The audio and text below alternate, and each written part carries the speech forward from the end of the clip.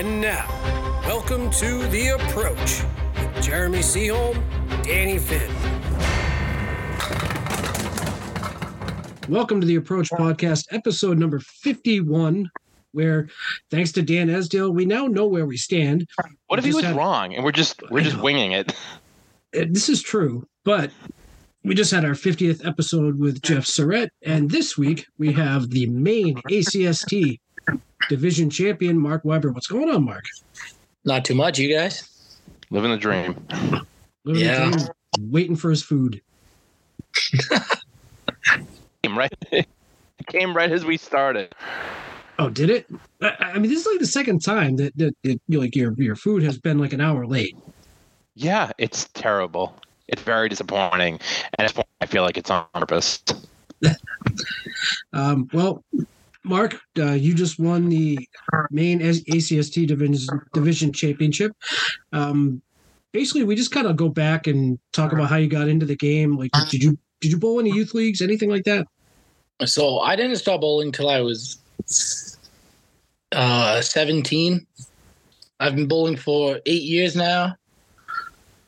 So roughly, let's see, I didn't start taking it serious until 2019, really. I was 108 average, and then I went in to go bowl the Outrun the Bear, the singles, and placed 7th, and then I got asked to be on a Worlds team, and that was pretty cool, so. Well, I remember when you showed up to Wasn't it Clark? The Bear. Yeah, Clark it was. Coromina brought you, right? Yep. He kind of brought me up into that scratch tournament. Well, I remember when you came to Millis for that tournament, and you tore the place apart. Yeah, it was fun. Should go there now. I would love to. It's like 5.5 hours away from me. So. Trying to talk him into it. Yeah. Hey, if Calvin can make it down from Nova Scotia at some point, or New Brunswick, wherever the northern area Calvin's from. Yep. Canada. Canada, yes. Northern Canada. I'll probably be down there for the Pro Series. The trick is to get... Nice. I was going to say, the trick is to find like 2 or 3 other people to go with, just make a road trip out of it. Absolutely. Absolutely. But what got you, you said you didn't start till 17. What got you into the game? So actually my brother-in-law had just been talking about it, and I was like, oh, that sounds fun. So I went to go do it with him one time, and my very first game, I remember it was a 42. I was like, holy cow, I suck at this. I'm just awful. Then I kind of like just got addicted to it and bowled in the league. I think I averaged like 67 my very first year, and then it was like 85. Then I kind of plateaued at like 90s for like a year and a half to 2 years. That's a pretty impressive rise. Like how old are you now? I'm 25 now. You're 25. Okay, so you started 8 years ago, and you know, within 8 years, you've done pretty well for yourself. Sometimes. So I gotta ask, with the quick rise that you have, like how many 700s do you have? 5 now. So my very first 700 was 714. So you're 25 years old. You've thrown 5 700s. How old were you when you threw your first 700? Oh, that was 3 years ago. 3, so you were 22. Jeremy, how old were you when you threw your first 700? For 6? For 8?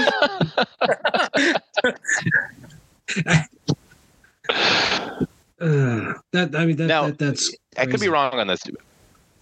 Are you from New England? I'm from California originally. So you never had the opportunity to bowl Candlepin as a youth? I've lived in Maine basically my whole life. Okay. I didn't even know it was a sport until 8 years ago. I didn't know what it was. I thought bowling was like pin bowling, you know? Yeah. Exactly. Yeah. So what a hell of a time to get into bowling, 2019, and you say, I'm going to bowl competitively, I'm going to go do this Outrun the Bear, I come in 7th, I feel like I got a good stretch, and then the world shut off. Yeah, no shit, huh? How was that time to be competitive at bowling?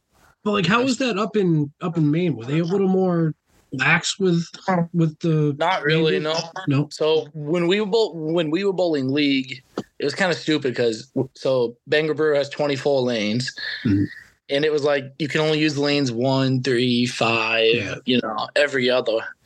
It kind of was like, well, what's the point to bowl? If you can't really bowl next to somebody, then what are you doing? Well, I think we were able to use pairs, but we had to do every other pair. Yeah, we were every other lane. Yeah, it was like So. Good, which didn't make sense because you were still going to have like 10 people that were like, in a group like right next to each other. Yeah. It was a crazy time. It almost feels like it didn't even happen sometimes. Oh, I still think my favorite example of that, and I think Jeremy, you were the one that brought this up, was at least where we were bowling, you had to wear masks at all time. Yep. While you were bowling, on the lane, off the lane, everything like that. And not to get into any of this political conversation because we'll lose half our audience no matter what side we pick. But I think, Jeremy, you brought up the point that a lot of the bowlers went out to eat afterwards, where once you sit down, there's no mask mandate anymore. Right. So you're all bowling in an alley with 10 people, and you all have to be masked, but then you all get in your own cars, drive to a restaurant, and sit down side by side, no masks required. Yeah. Yeah. So it was a weird time. We can go there. It was a very weird time. Yeah. I think we were all trying to figure it out together. Oh, I think we still are. Yeah. It's true. So now we've talked to a couple people I feel like usually we start way back, kids and stuff like that, but we get to skip a lot of that with you because you never had that experience. When you did the alley off at all up there in Maine, or were you able to bowl right through? So if I remember correctly, I know the alley's like shut down for a month and a half, 2 months, something like that. So yeah. And you had that time off? Were you like itching back in the game? Were you saying like, man, just getting involved? I was ready because I think we were expecting Jay at that time, my little man. And it was like, okay, well, I don't know how much I'm going to be able to bowl because I went from bowling 3 leagues a week to 1 league a week. And it's like, maybe I won't be able to excel to where I want to be able to compete with all the greats. No, I don't think you necessarily need to bowl 3 times a week. Like personally to me. Yep. I mean, at this point, I'm only bowling once every 2 months. Yeah. So, like, where are you bowling now? I bowl in Bangor Brew lanes. So I'm bowling a league with Colin Courtney in the summertime. Yeah. And then in the wintertime, I bowl with the Huffs and Christy and Carl Witham, and it's a fun group. So, like... Obviously, like, where, down here, there's a lot more, like, alleys a lot more close to each other. Like, how far is, like, each alley from you? Oh, Bangor Brew is the closest, and it's about a half hour. Oh, that's not too bad. And if I go to Augusta, we're talking about 2 hours, 2.5 hours.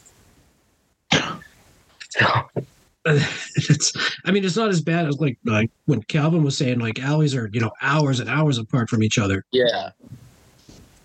So it's not often you get to, try out different houses or bowl leagues in different houses. Yeah, absolutely. Now, who?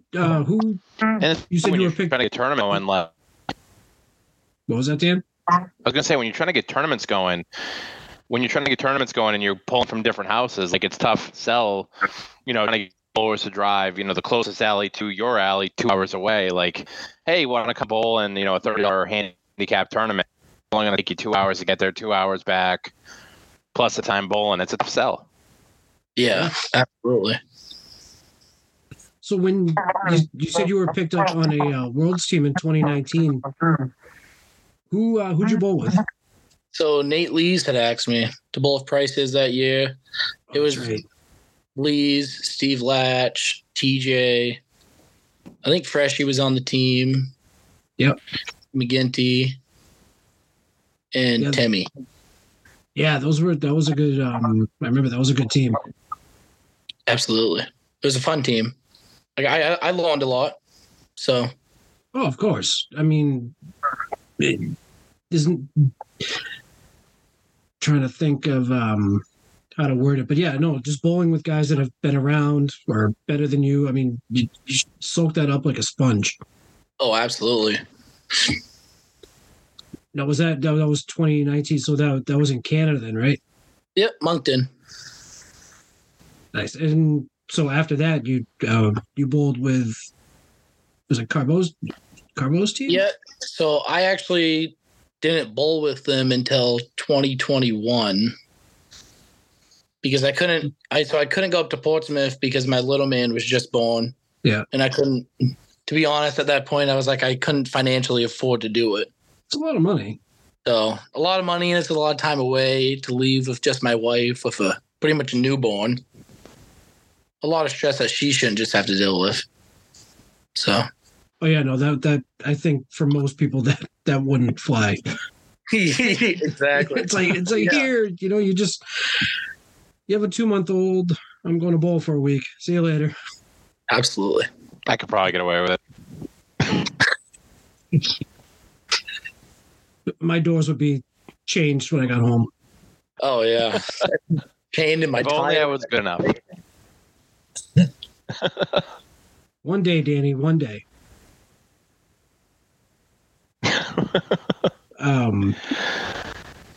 So, going back, and I don't know if this is how you got on the team, but I've noticed it too, where it seems like the trip up to Canada, and I don't know if the inverse is true for Canadians when the Worlds is in the U.S., but it feels like that's where a lot of people kind of get their spot because, maybe you have one or two guys that are normally on your team can't go up there, and that seems like where a lot of guys from the United States can kind of go up there to Canada and get their first chops at it. Is that like something that other people have noticed too, or starting to know people on Worlds seem to be their first year going up here? I think so. Yeah. Jeremy, was your first year in Canada? Yeah, my first year was in 2003 in Halifax. Yeah, see a lot of bums get their first shot. And it's we drove the whole way. It was. I think this year I might actually fly because I don't want to sit in a car for 8 hours. Oh, wow. But that's just me. So, leading up to the time when you actually started to bowl really, really well, what did you do to work on your game to get better, to get to that next level? So actually, my mentor Jim Pendergast, he kind of just brought me up to the next level, and I didn't even know what a three-step approach was at that point. I had no clue what a approach was. I was just doing like 7 steps, not a clue. And Jimmy goes, well, let's just work on this and focus on that. So I focused on the 3 steps, and I saw my average go from like 103 to 108, something like that. And then I jumped up and I bowled that Outrun the Bear, and then I bowled my first pro series, the singles in Millis again. And then I ended up winning that. I bowled my high 3, high 5, and what would have been my high 10 that day if I bowled another string. So. Yeah, well, I remember there was like a very short stretch where you were in Millis a couple of times because I think that was the only time I had really seen you until probably Worlds this past year. Yeah. And I just remember thinking, I'm like, holy crap. Like, just, watch out for this kid. And, obviously you've done some awesome things. I keep seeing like you'll post on the Facebook page, like I threw this, I threw that. Like, holy hell. Yeah. But I noticed this year, at least at Worlds anyway, it looked like, you guys had a good gelling team. You guys were fired up every time I looked over. What was your experience, this past year? I'd say it was awesome just to be able to go up with a group of guys that I know that I can learn a lot from. There's a lot of experience on the team, not just in bowling, but in life, like, okay, we lost it. We lost that match. Don't let it affect us the next one. Or to me, I was always like, oh man, okay, we lost that string because of myself. I missed this 9-drop, these 2 pins. I put a 1-load 2 box up there, you know? Yeah, but everybody can say the same thing though. Absolutely. And that's what Mark Carrier tells me. And you missed 2 9-drops, or, LaPierre has like a 2 fill, or just, like you could pick apart every single ball that everybody threw. And that's why it's a team game. 100%. Yeah. So Dan decided to come up with the main ACST. Like, who was basically in charge of running that? Was that Carrier? No, so it was myself and Matt Huff. Matt Huff. Oh, that's right. It was Matt Huff. And just to be able to find 12 bowlers to do it last year was quite the exercise. You had 16. Or 16, however many it was. Yeah. It was a lot. Yeah. Because we have the bowlers, but we don't have the bowlers that would drive, and I don't know. It's hard to explain.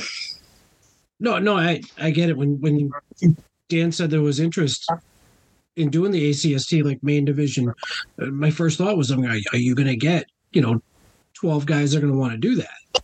Oh, absolutely. That are going to travel, because like I said, like the alleys aren't close to each other at all. No, yeah. Right. I do have to say though, like, you guys did a fantastic job. Like, I kind of got to the point where I had to hands off that a little bit, because there's only so much you can reach somebody that's, however, 6 hours away from you, and you guys were able to kind of get that going. I know, you guys fell a little bit behind as far as getting your matches done and stuff like that, and a lot of noise coming from people, which I found funny, had no bearing on the outcome. A lot of mass guys, writing, is Maine never going to get done? Maybe it'll be done by next season. But you guys were able to get it done. Like, I'm not really sure where all that was coming from, guys that, because we talked about at the beginning of the season about the idea that the finals was going to be, we had a couple of options. I don't know if you remember, where we talked about, would there be a Maine North and a Maine South, and the winners of those two would bowl each other. Down here, the North and the South would bowl each other. Then the two winners would go head to head against each other. We talked about a 3-person finals between. So it would have been, at this point, it would be Waters versus Beaupre versus you.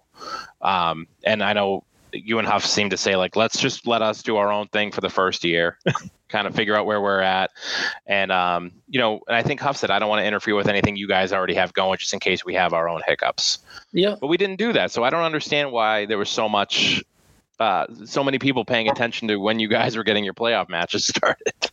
I think people tend to focus on a lot more negativity than positivity in the candle world. I'm not bashing anybody or anything. No. It's just we tend to pick each other apart more than lift each other up. So yeah. Now, so you brought that up, and you have a very infamous throw. Can we talk about that? I do, huh? You do. It's on It's on multiple TikToks. Oh no! I know. Oh no! Can we talk about this at all, or no? Absolutely. I mean, if you want to. So, every once in a while, one gets away from you. You airmail it, you lob it a little bit. I don't know that I've ever seen, at least live, a ball go through the ceiling. Yeah. You've seen a pin go through the ceiling? You've seen a pin go through the ceiling? Todd Trumpus. Like on purpose? Oh no. He was trying to throw it. He was trying to throw it back down the lane, and he held on to it, and it went straight up into the ceiling at fairway.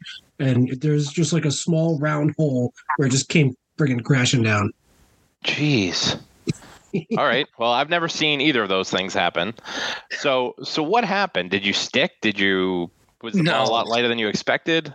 Not at all. No. So I see Tim Matera all the time just stop mid-approach.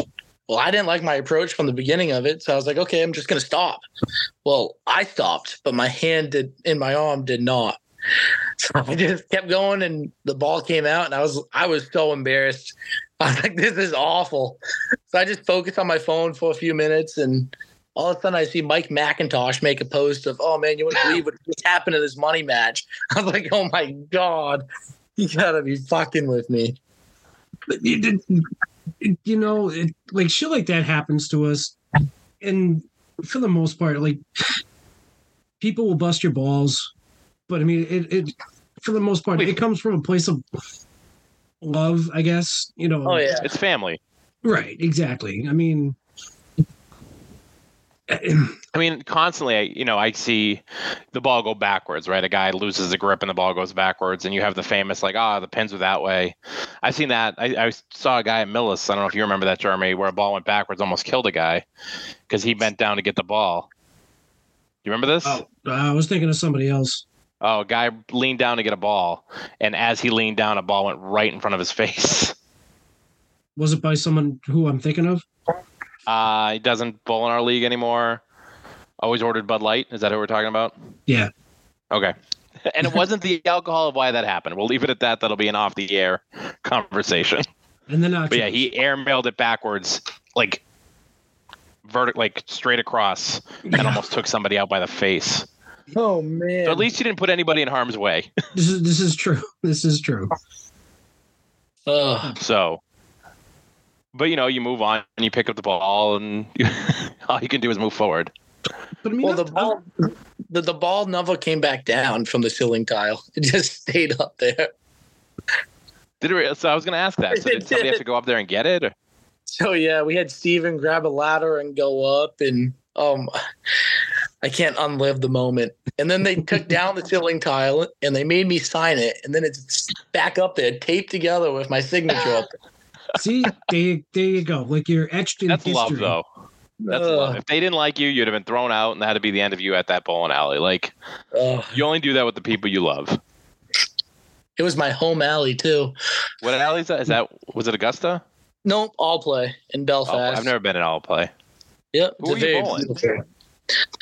I was bowling Carrier.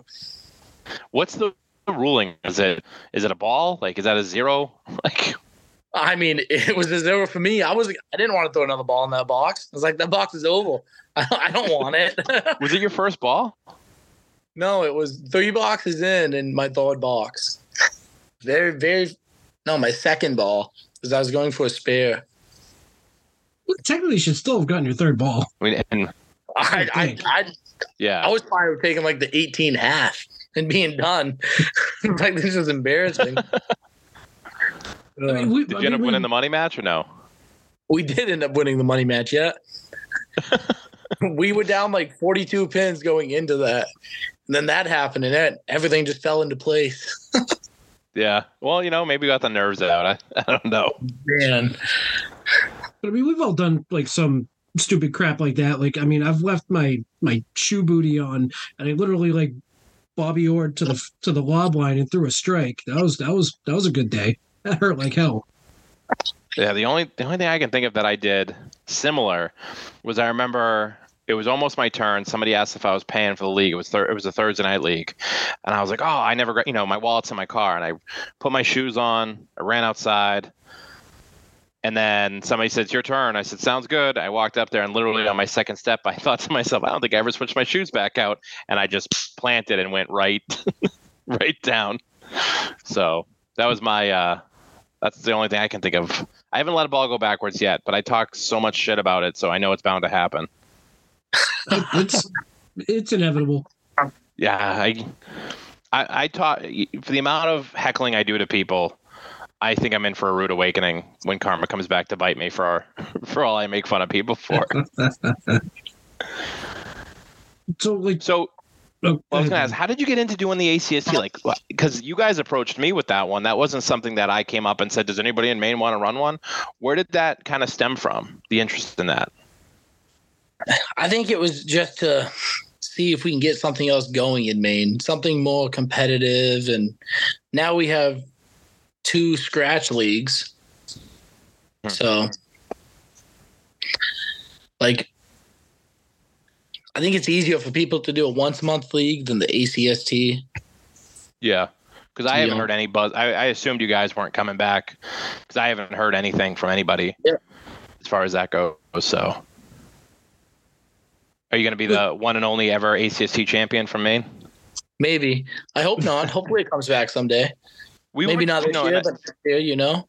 I think you guys should look into, especially if you guys are going to become your own thing. You know, the first year we did the ACST, what's now known as the B level, but it was the semi-pro back then. It was 12 bowlers. That was it. And, you know, we kind of did a weird home and away thing with position night. But I think I talked to you and Matt about, you know, the potential of going to 20 bowlers instead of 10. I'm sorry, instead of 16, but having 10 in the A, 10 in the B. And then you just have 9 home, 9 away. Because I think with your scratch league, what you're still missing that I think the ACST kind of gives that a lot of leagues don't have is that feeder system. You know, you guys don't have that B or C, which is that level of, you know, I want to be competing against people my own level, but I'm not Mark Carrier. I'm not, you know, Mark Weber. I'm not, you know, you're not one of those guys. But you can bowl against the 1-0s, you know. But then you bowl in a handicap league and you go up against somebody with a 62 average who drops 100 on you, and you're like, well, this was a lot of fun. Yeah, absolutely. So I think there is something to that. I think maybe if you guys want to come back into it of lowering the number but spreading out the classes a little bit. Yeah. So, but it's going through the seat. It's definitely something Matt and I can talk about. Yeah, it doesn't have to be this year. I mean, obviously, if you guys ever want to take a year off and revisit it down the stretch, like I'd totally be cool with that. That's if I'm still running it. I keep joking with people, but it's true. Where if somebody wants to vote me out, Jeremy, they're more than welcome to take that league over.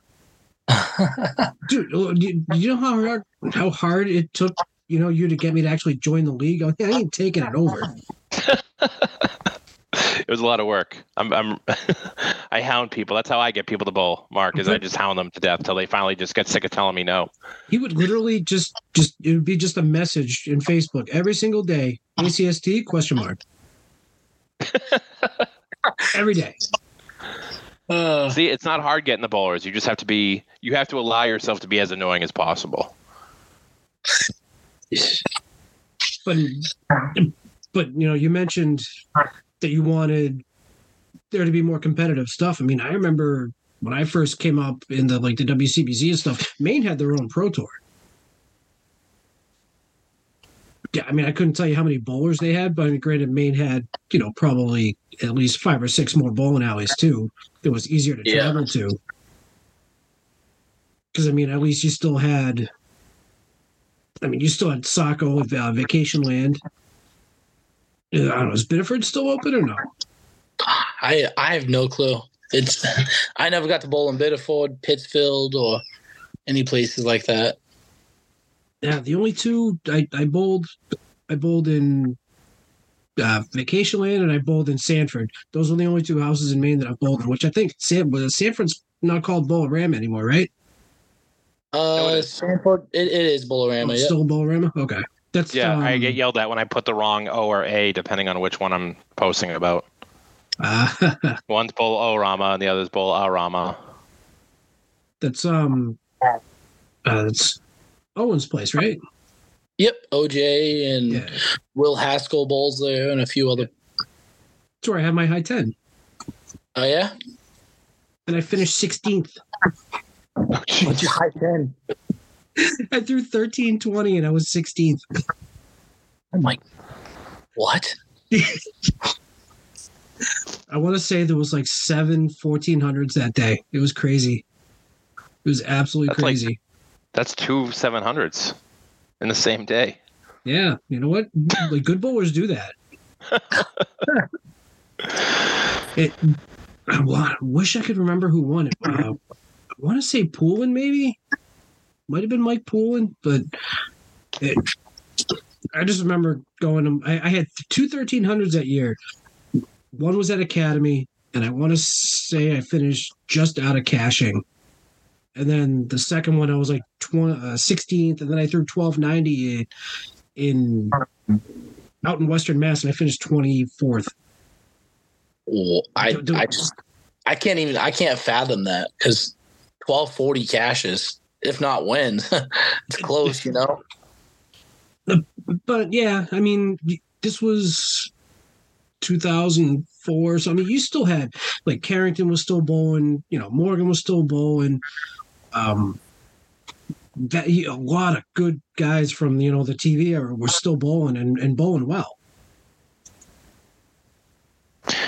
Yeah, and we've had people on the podcast too that also say that houses used to move a little bit better as well. And I've even heard Matero say it on his podcast that he throws the ball harder now than he did back when he was coming up, because he doesn't think he gets the same action on the ball that he did when he was much younger.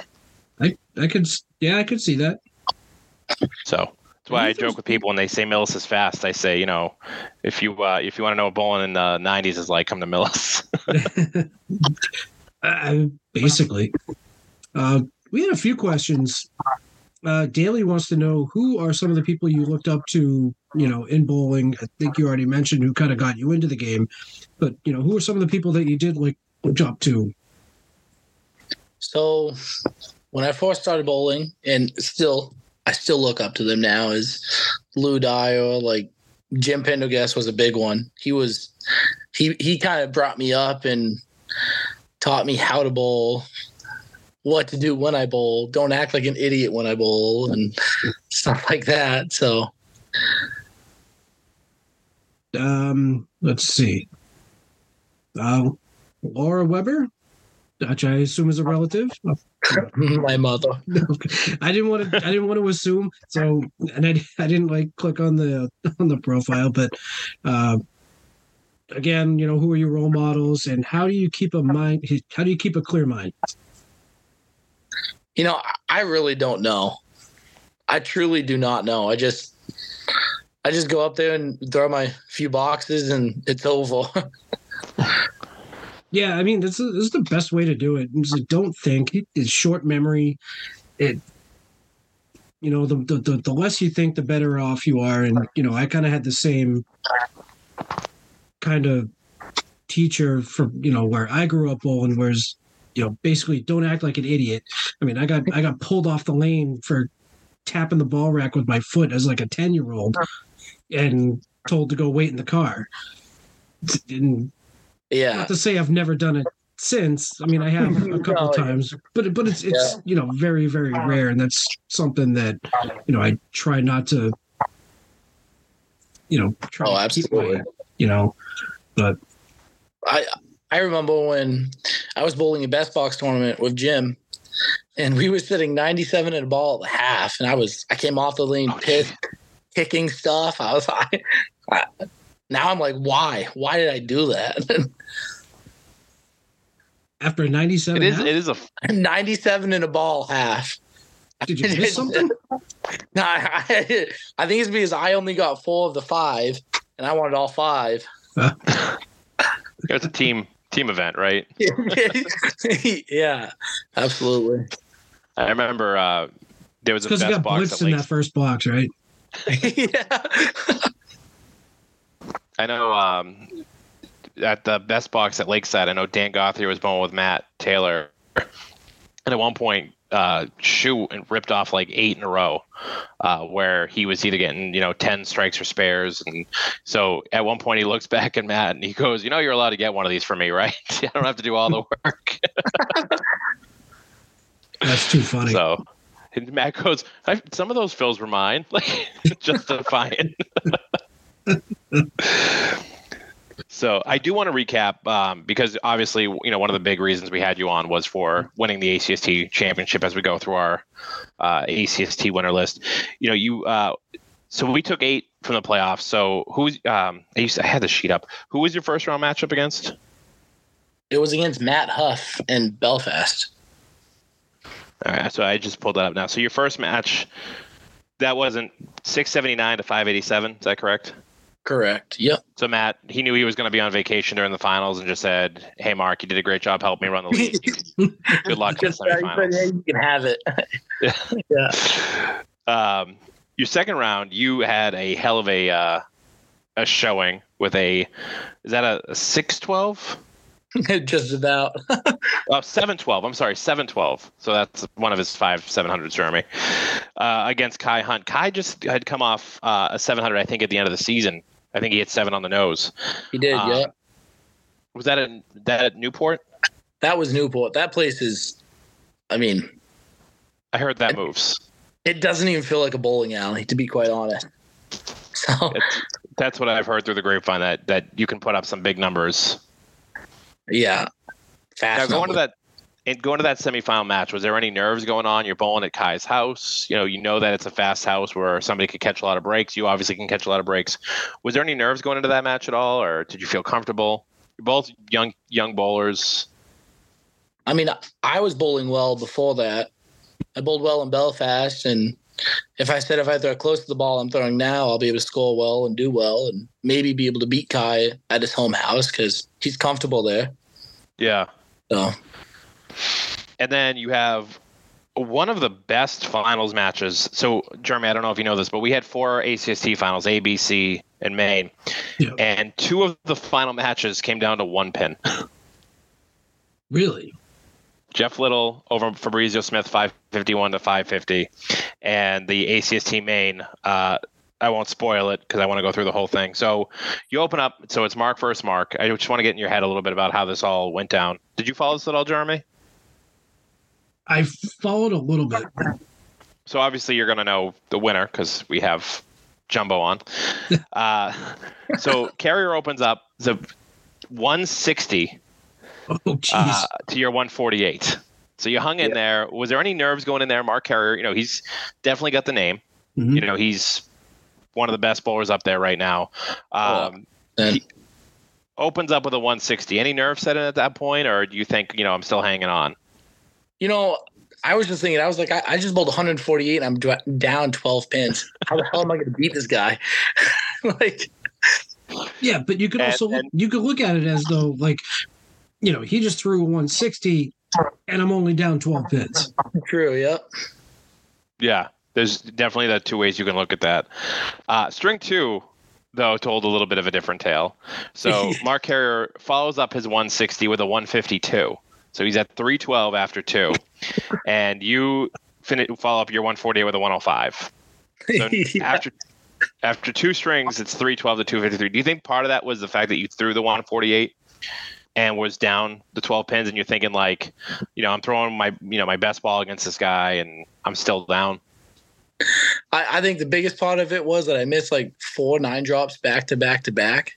And I was so upset about missing the 4th one. I just didn't forget about it. Just let it bother me the rest of the match. Well, the rest of the string. Yeah. And then, so again, you're down 59. That's you could easily pack it up and go home at that point. Carrier's got 312 after 2. You have a respectable 253. You're still averaging $125, but it's easy to just say, hey, I made it to the finals. I did a good job. He left the door a little bit open here and throws a 107. You answer with 127, eating back 20 of those pins. You starting to feel any momentum, or are you still feeling like, if I got those 9 drops, I would have been? I mean, yeah, I kind of felt lucky because he missed a few shots that he should have had. Yeah. But did you feel like momentum was starting to shift in your direction at that point, or did it still feel like 39 pins was maybe too much to come back from? I guess I kind of just felt stuck. Yeah. If it makes any sense. Yeah. String 4 was basically a wash. He got a pin back, 140 to 139. I mean, you guys are putting up crazy numbers at this point. You're hitting him with your best punch, and he's answering pretty much everything that you have except for that string. And then that last string, and talk me through this a little bit. You wrap it up with a 167. You're down 40. You throw a 167, and he's home, so he's got the back 5. Do you remember what he was at the half at that point? So I think I was at. Let's see. Oh man, I was at 83 in the ball at the half. I went 5 marks in a row, and he was at 60. I think he was at 67 in a ball, or mid 60s. Yeah. So he needs 127 to tie, 128 to win. How comfortable were you feeling at that point? Well, I said I need 4 out of 5. My back half to have a chance, and I went 3 out of 5. Once you sat down, how were you feeling? Did you feel like you wrapped it up? Did you feel like? You mean going into like my last game after I threw my 167? So you throw the 167. You sit down. Okay, he's got 5 boxes to go, right? Well, he needs 58 pins to tie, 59 to win. Yeah. I already said to myself, well, I lost that. I would, when a guy throws 160, 152, we'll throw away the 107 and a 140. I'm probably thinking, yeah, he's going to get a 60 half. Oh, absolutely. I mean, yeah, you're Carrier needing 2 marks. I mean, that should be in the bag. Oh, nothing new. And it's his house. Like, it's literally his house. And it's his house. Yeah, exactly. And by literally, he owns that, right? No, he owns Augusta. So were you guys bowling? Oh, that's right. You guys were bowling Newport, right? Yep. That's right. Yep. You guys were at a neutral house. Yep. Okay, so that makes it a little bit better. So it's not like he's got his own house. And so how did that last box go? So he got a mark in the 7th, punched out the spread eagle, 7 box. I do the math. I'm like, okay, well, he still needs 2 because he didn't pin out well. And then he gets he gets a mark in the 9th, puts 9 on it, makes it, needs 10 to win. Throws the last ball, and I thought it was a bomb. Absolutely. But 7 pins stood up, and just unbelievable. It was just a fun match. Yeah, those are the best. Win or lose, those are the matches I feel like you want to come back for. Like, that's what keeps you engaged in the game, of those 1-pin matches. But I mean, what a hell of a finish. I mean, even if, let's say he throws that extra mark and, he gets the 690, like, you still have to hold your head up high. You punched him with everything you had, and those were 2 big scores. I was bowling because it was Tuesday night and I had my league, and people were giving me updates on what the score was as you guys were going. So I mean, I don't know. We're 4 hours away from Newport, and you had a bunch of Millis bowlers with the video up on the screen, watching you guys go head to head. And what a match it was! Awesome. So we do have your trophy, because I know that came up in conversation. So it is sitting in my house. My daughters keep wondering why they can't touch the trophy, and I keep saying because it's not our trophy, and I don't want it to break. But we're going to get that delivered up to you at some point. I was trying to see if I could talk you into doing an Outrun the Bear so I could save me a trip. But Kate, I would love to do the next one, but I can't. It's my wife's birthday weekend. Southern Massachusetts is beautiful at the end of August if you want to take her for a birthday trip, and then somebody babysit your son, and have her go do something for yourself Sunday morning. Well, I'll take you out to a nice dinner. Yeah, we're gonna vacation in the lovely town of Millis. Yeah. There's some great hotels in Milford. Yeah. I'm just trying to plant the seeds. I think I'm 0 for 2 on podcast guests doing Outrun the Bear, but I'm trying. 0 for 3 if you count Jeff Little too. You're about to be 0 for 4. No, no, you're my third. You're my 0 for 3. Okay, gotcha. Yeah. No, and Kate keeps telling me that a family trip up to Maine to deliver the trophy would be beautiful in the fall with the leaves changing. So. Yeah. But. I just from I wasn't able to go there, but on behalf of myself and the rest of the ACC, I did want to say congratulations to winning the whole thing. I know it's not easy to run a league that you ultimately win, but it was a hell of a run. I know you guys didn't have the numbers that the other ones do, but I mean, hell, you had to battle through some bowlers to get there. There was no cakewalk. Absolutely. So I was about to say, you guys had 16 bowlers, but it was 16 good bowlers. Yeah, Mark and Carrier ran away with the regular season. I mean, on paper, he looked like he could have moonwalked into the finals, with no problem. But there was Weber, there, 25-year-old Mark Weber, who's only been bowling for 8 years, competitive for 4. It was a heck of a run. No, that's crazy. Just to get that good so quick. Yeah. Any reason? Just you think you just tuned in? Do you think any other sports you played just kind of fed into that, or just? I think I don't like to be bad at something. I just keep doing it until I get reasonably well at it. Yeah. And I still don't look at myself as like a good bowler. I mean, there's so much I can improve on. Like my head, I can walk on my head all the time, and I want to walk on my ball speed, slow it down just enough so I can get maybe a little more pin action. Or Daly seems to do a fine job with the speed he's at. Timmy Douglas. Yeah, absolutely. I mean, have you been clocked? I think I was clocked at 45 by Bob. Okay, so you're right up there with those guys. Yep. My arm would detach from my shoulder. But it's not like I try to force it at 45. It's my body does not allow me to do that. I can't even understand how it goes that fast. I've tried just for messing around on the lanes after. I can't wrap my head around how it's going that fast. But I mean, I get it. I mean, not that Josh is tall, he's not super tall or anything, but I feel like he's got long arms, I guess, if that makes any sort of sense. Because you look at Peter Flynn, videos of him, he's a tall, skinny dude, huge backswing, but he super long arms, and he hummed it in there. Absolutely. Well, I think that's our Timmy Douglas, right? Yeah. But I think it's a lot of momentum too. Yeah. Longer steps you take, the more momentum you build, and right. I shortened everything. I mean, when I was 20 years old, I used to take the whole approach. Now I use 3 feet of it. Yeah. I have you had to be 17 steps. Huh? I said the whole approach for you must have been 17 steps. Dude, you've seen my video. It's just It's like anytime I walk anywhere with Kate, she yells at me, "Little legs, little legs." But no, I was a 4-step approach guy for a long time, and I shortened everything up. I'm in Millis, I'm almost at the front of the ball return at this point, where I used to be on the tile. So, that's so my knee doesn't dislocate from itself. Well, that's the other thing is because I was, where I had such a longer approach, and so I slid a lot more. I would have a bunch of knee problems, but I mean, I still do every so often. But I mean, shortening my approach has helped so much. Yeah, I have a relatively short approach, actually.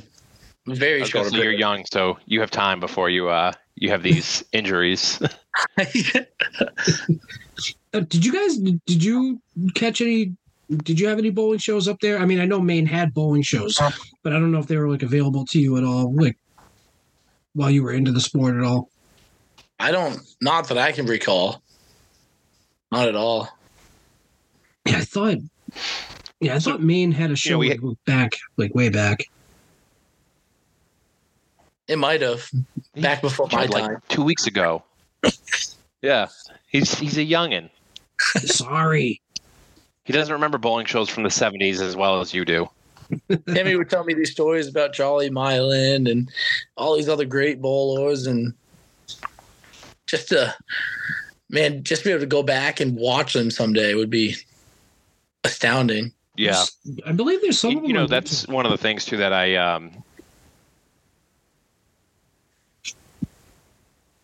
going to say one of the reasons we started doing these podcasts was because, like you just said, how great it would have been to see some of these guys bowl that you might not have got the opportunity to. And, luckily there's still some of that on YouTube, and, a lot of people have been great getting that out there. But, we thought about that when we started doing the podcast, is how many stories are just lost forever because nobody, we didn't get a podcast with any of these people and no interviews. And it's we want to capture as many of these stories as possible while we can. Yeah. Absolutely. I keep saying it, but imagine the stories like you brought up Charlie, or our Charlie down here, Charlie Jutras. Imagine the stories those guys have of when they came up, not the end, but when they were young. Who did they look up to? Yeah, no, and obviously there's probably no way of getting them, but I mean, the Channel 5 show started in the late 50s. But I would love to see some of those old shows from the 60s when Fran Honorado was tearing places apart and things like that, just to see some of the scores. Yeah. But yeah, I mean, unfortunately, I don't think there's no way to get those. I mean, those tapes are long gone. Yeah. Unfortunately. But yeah. So usually I finish up with, who was a guy that you like to like watch way back, growing up or whatever. But since you're so new to it, I would say, who are some of your favorites to watch now? He's still growing up. It's fine. Oh man. I definitely love to watch Carrier. I'd rather watch him than bowl against him. So I think most people would. Yeah, but that sometimes makes you better, though. Oh, absolutely. Timmy's always fun to watch. He's Tim Matero. He's awesome. He's okay. These main guys stick together. You notice that? I do. I don't know many bowlers at a mass. Like, yeah. I feel like I'm truly like an underdog in this game. So, we had Jeff on the last podcast, and it basically was a game of what hasn't this guy already won. But since you're still new to the game and you do have the Pro Series title, and what are some things that you look at, especially as a young bowler? I hate even calling you an up-and-coming bowler because I think you've already established yourself as one of the guys at this point, whether you want to admit it or not. What are some things on your bucket list that you want to scratch off before you hang up? A long time from now, but before you hang up that bowling bag? I'd like to be able to win a World's team title with a team that I want to win with. Yeah. Not just get on any team, but get on a team and clash with them and win it, I really don't know. More Pro Series titles, I guess. Yeah. Do you ever bowl Easter? I did bowl Easter. I've bowled it twice. I'd love to win that, but that's a tough one. No doubt about it. I can't imagine. I still stand by. I'm thinking about it this year. I think the hardest part is that break in the middle. Yeah. After last year's Easter, I don't know if I'll ever bowl it again. I've never done it. In the 25 years I've been competitive bowling, I've never done it. I got to try it at least once before I hang them up. My very first year bowling, and I went 2397, I want to say. And then last year I went like 2084. Like, holy cow. I suck. I mean, I guess it's all on how lead is going that day, I guess. Because, I mean, lead has been tough the last few years. I haven't been there. I don't think I was really there much this past year. But I know the year before, it was tough. Yeah. So I think I was just bad that day too. Well, that could be too. I was not good. I think I'd be happy to average 100 just to do it for 20 strings, because I don't think I could physically throw anywhere near the same ball strings. I don't know, 14 through 20 as I did the first 14. I mean, I would take the next day off because I feel like I probably would not be able to get out of bed. Yeah. I don't know how people do it. And it's like, I look at, and I know I talk about it too much, but I look at tournaments like Out on the Bear where, you got to bowl sometimes 11, 12 strings. But when you're doing that, you're only bowling that many if you're bowling good, because you have to be continuously not, advancing to the next round. But I just bowled a 10 stringer at spare time. And the guy next to me had asked me the question. They said, I've never bowled a 10 stringer before. What's it like? And I said, well, if you're bowling well, it's great. And if you're not bowling well, it's just a slow, painful torture. And that's got to be, I don't even think it's multiplied by 2. I think it's got to be like, I can't even exponentially say worse for a 20 stringer, because if you're bad for 10, then it's 11, then 12, then and there's no getting out of it. And unless you just walk out, and I think after 7 strings at spare time, because I did not bowl well, someone said, how you bowling? And I said, if it wasn't frowned upon, I'd go home. If it was like chess where you could just resign, like you look at the position and go, you know what, I've been beat, I'm resigning, I think I would have done that at the 10 string. I think I would have looked down and said, you know what, thank you very much for having me, great event. I'm going to beat the traffic. Yeah, but I mean, you're not wrong. I mean, I've had 10 stringers where I've bowled okay, where it's not so bad. You're bowling average, but then there's days you're bowling really, really well, and then there's days where you're bowling really, really bad, and you're just waiting to hit the bar after. Yeah, it was. I could not wait to get out of there, and it's nothing against the tournament or the house. I just didn't have it. Yeah. And Mark, I'm sure you felt that way when you went 2084. Like, at what point did you just go, "I want to go home"? Did that "I want to go home" song start hitting in your head? Well, I bowled 136 my very first string, and I was like, "Oh, okay, I can." Yeah, I got this. I might have a decent day. Then I went like 86, 92. I was like, "Holy cow! What the hell just happened?" Yeah. I mean, I know when you have at that point 17 more strings to go, you got to, part of your brain is going, okay, I can get out of this. Like, I got plenty of room to go. But at a certain point, you got to go, yeah, no, today's not my day. Like, yeah. And I can't. And if you're in for the long haul, I mean, you just gotta sit back and just enjoy, I guess, the people around you, and just try to have fun. Oh, absolutely. Just let it happen. Yeah. Just it is what it is. It's not your day, and let's try to make the best of it. I think we have to adopt resigning, like I said, like chess, where you could just go, you know what, I'm all set. Thank you very much for your time. No, like throwing stuff out the building and knocking trash cans over, but man, did I want to go home. Or no, I knew. There's a scoreboard. I mean, like I said, the first time I made Comcast, I was ready to walk out the door, and because I was 216 for 2.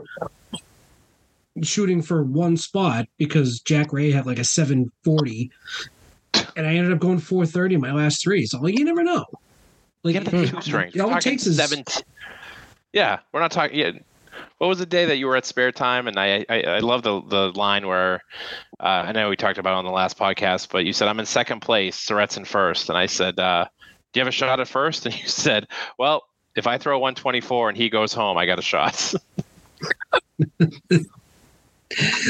Yeah, but so yeah, we're right about at that time, and just want to thank you, Mark, for coming on the show, and just say, despite what you say, you are an established bowler.